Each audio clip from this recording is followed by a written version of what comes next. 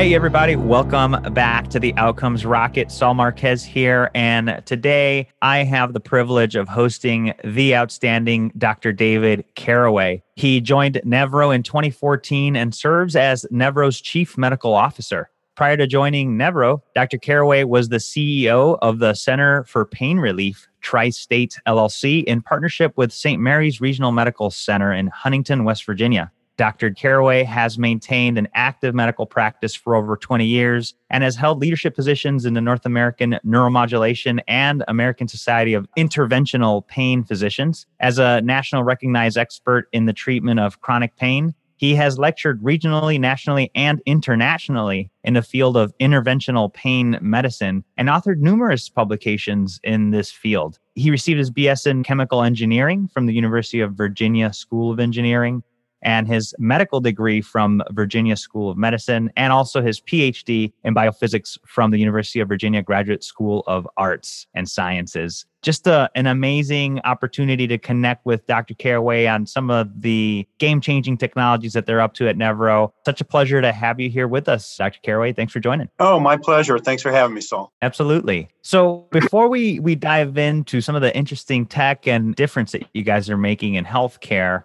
talk to us a little bit about why you do what you do in healthcare. What inspires your work? Well, really good question. I went into pain management for a very specific reason. I treated patients as an anesthesiologist for their perioperative pain, their acute pain. But I would run across patients that really suffered miserably with chronic pain, which is a completely different entity, right? And at the time that I was beginning to contemplate going into the field of treating these patients who suffer so much, the opioid epidemic was beginning to rear its ugly head. And I began to practice in Appalachia, the eastern part of Kentucky, the western part of West Virginia, and southern Ohio. And that was the hotbed of opioid abuse. And it was fueled by inappropriate prescriptions in large part then. And I felt there just has to be better ways to treat chronic pain than doling out pills that really don't work and that create all the societal consequences that we see now. So I got very interested in this space of neuromodulation and made that sort of the cornerstone of the work that I did in treating chronic pain. And it remains that now that I'm transitioned over to industry. Yeah, it's a big issue. And it seems like, we've got the COVID epidemic. It's not going away. And neither is the opioid epidemic. And it just happens to be that a lot of attention has shifted to COVID. But the opioid epidemic is still an issue. Treating pain is still an issue, especially chronic pain. So talk to us a little bit about what you and the team over there at Nevro are doing to add value to the healthcare ecosystem in this regard. Yes, thanks for that. And you're absolutely right. Just as a digression, the opioid epidemic actually blew up during COVID. More deaths last year during 2020 than there had been previously.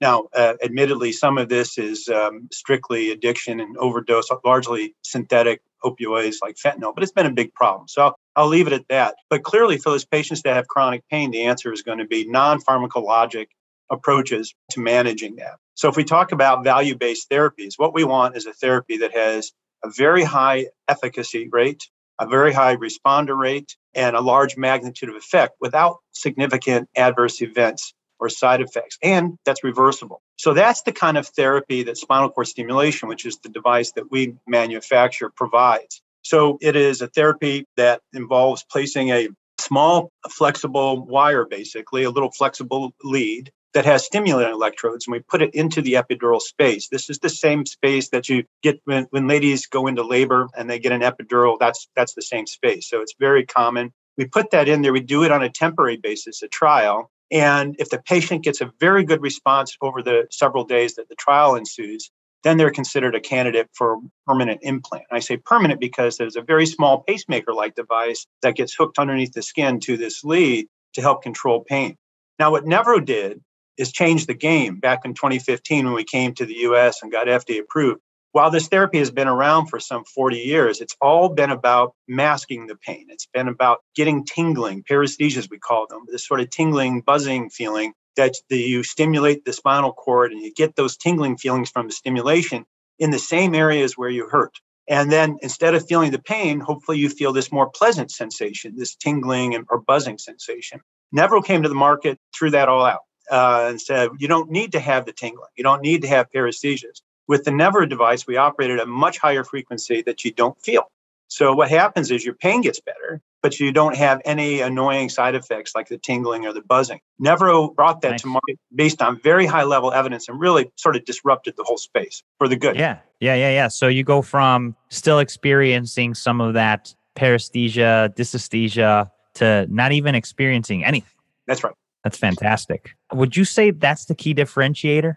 That certainly is technically one of the key differences. We're the only one that operates at these very high frequencies of 10,000 hertz. That's certainly around our intellectual property that we carefully protect and make sure that we use. But what I think is the main differentiator overall right now, or one of the main differentiators, is actually what we do around building evidence.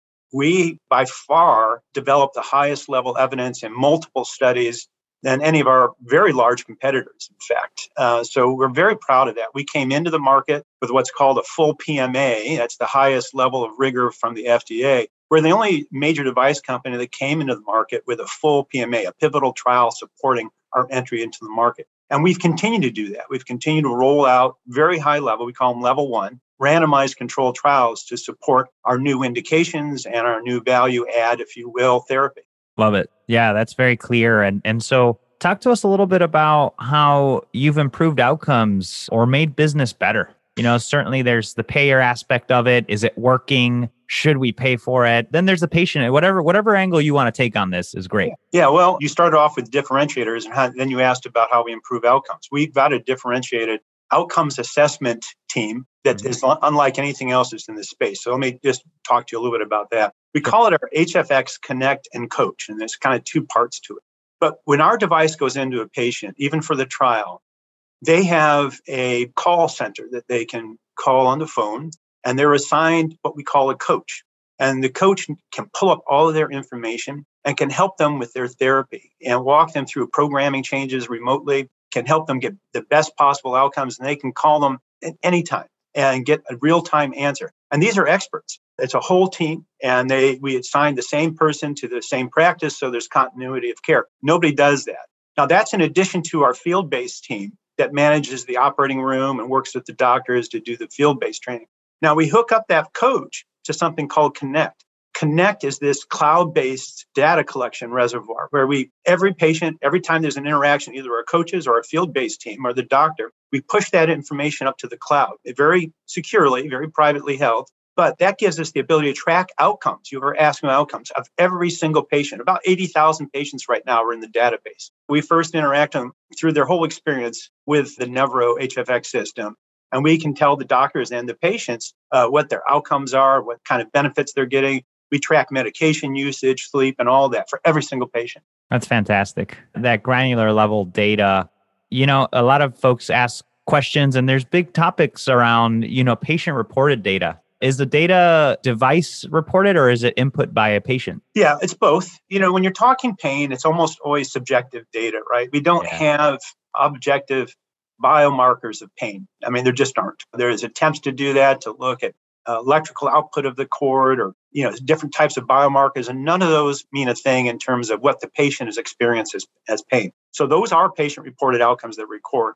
On the other hand, the device also collects information, the programming parameters, the amplitudes, how much it's used, if it needs to be recharged, how often that occurs and how long that occurs. So we collect both objective and patient-reported outcomes to synthesize a report. Yeah, and that's a really great point, right? I mean, this chronic pain, it is subjective, and how somebody feels matters. That's right. It's kind of interesting, Saul. A lot of the mechanism of action studies that are done in chronic pain, they do them on rats, right? Before they go into humans, right? So they take a rat, they put them under anesthesia, they cut a nerve, and then they stimulate them, painfully stimulating the rat, and then measure the reactions of the rat, how fast they withdraw their paw or whatever. So it's an acute, what we call nociceptive model, that is to say, painful inducement acutely on these animals. That has no bearing on the complex psychosocial behavior of chronic pain in humans. Right. So you can learn things from these preclinical animal studies. You can learn some mechanistic issues and some physiology, but it doesn't translate directly into outcomes in pain management. Yeah, well said. Well said. Really great point, David. And so as you think about approaches to chronic pain, obviously the techniques that you guys have, what are some of the setbacks that you guys have experienced and key learnings that have made you even better because of that? Yeah, when we first came to market, so we had this beautiful new therapy with the best outcomes that ever been seen in the space, and actually treating a new indication very effectively, this axial back pain that had been poorly treated previously. And so we were very protective of how we deployed our therapy. We only went to really skillful doctors. We didn't use the whole range of therapies that our platform produces. We really did what we studied in our RCT, our pivotal RCT. And it worked great. We quickly, against these giant companies, garnered a significant share of market. But what we realized thereafter is that patients, for the same reasons we just said, that pain is complex and it's variable. It's a psychosocial experience. So not everyone responds to HFX, our therapy, even though it's highly effective for most. There's some that don't. So what we did is we broadened our platform and made it much more versatile. We now can perform essentially all the frequencies that are on the market. We can deliver out of our IPG. Now, we still use our marquee therapy, HFX, at 10,000 hertz, primarily, because that's where the evidence is, that's where the best outcomes are, that's where you don't have to deal with those paresthesias, those tingling feelings. But we have this ability to provide all these other waveforms to both, so that both the patient and the doctor can have confidence they're not foreclosing any options. Love it. That's a great learning, and kudos to you and the team for realizing that and now offering the spectrum of options. Everyone's different and just never know, from a physician and the way they like to treat to the patient, what works. What are you most excited about today?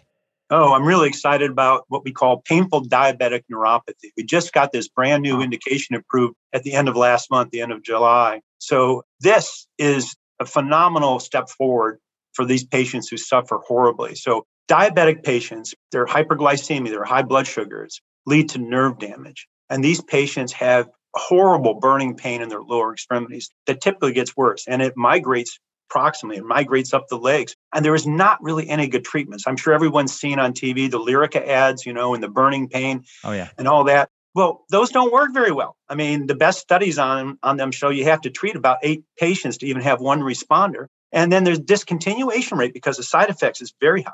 So, and spinal cord stimulation had been used on this entity, this disease etiology for a while, but the outcomes weren't good. 36% responder rate for nighttime pain. And nighttime pain is the worst for these folks. They walk the floor at night, they're rubbing their feet. They can't even keep their bedclothes on their feet. Wow. So we did the largest randomized control trial that's been done in this space. We just completed the 12-month point on that. We published in JAMA the 6-month data. And just a couple of weeks ago, got an FDA full approval to market this. And that's painful diabetic neuropathy. So I'm really excited about this. There's probably millions of patients that suffer needlessly. And we've got an answer for them when they go through the medication. We're not saying should not try the medications. Sure. But the patients who are refractory to that and who fail appropriate medication management, you don't have to go on opioids that won't work anyhow. We've got a therapy that's FDA approved and really highly successful.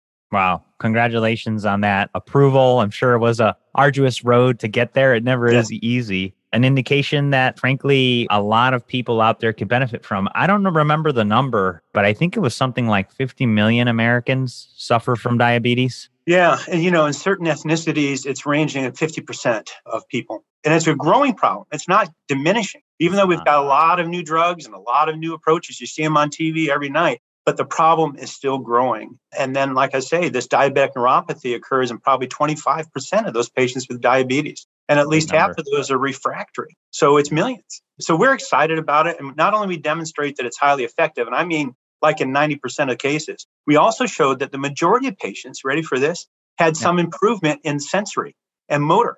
Oh, wow.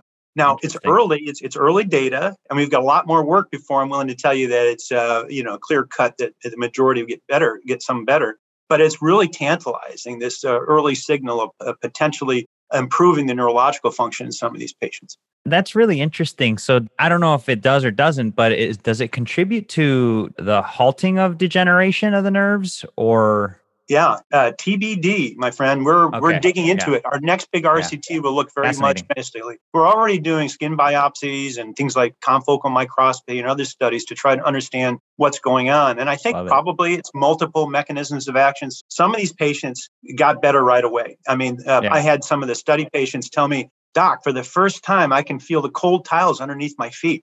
In the morning. That's cool. And that happened within weeks for some patients. And then others, it took many weeks or even months. So I think there's different mechanisms of action at play. So we'll have to sort that all out, but more to follow. Love it. Love it. Well, congrats on this milestone and a lot more to come.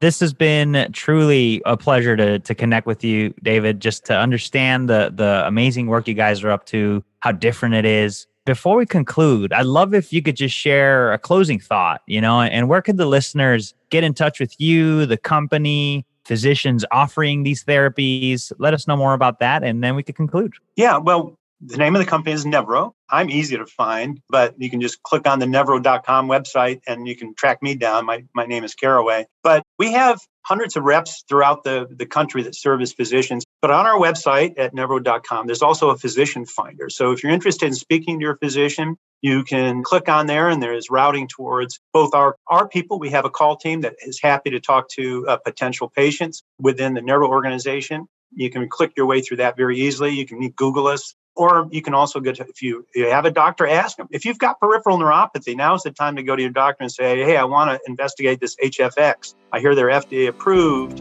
and then you can get a referral to one of our doctors that are trained. Fantastic. Well, certainly a phenomenal opportunity, folks. Make sure you check them out, Nevro.com. It's an opportunity to really take care of your patients in a new way. And if you personally are suffering with pain, an opportunity for you to take care of your own pain. So Dr. Caraway, really appreciate the chance to chat here today and wishing you guys the best here with the release. Okay, thanks very much, Saul. Take care. Thanks for having me.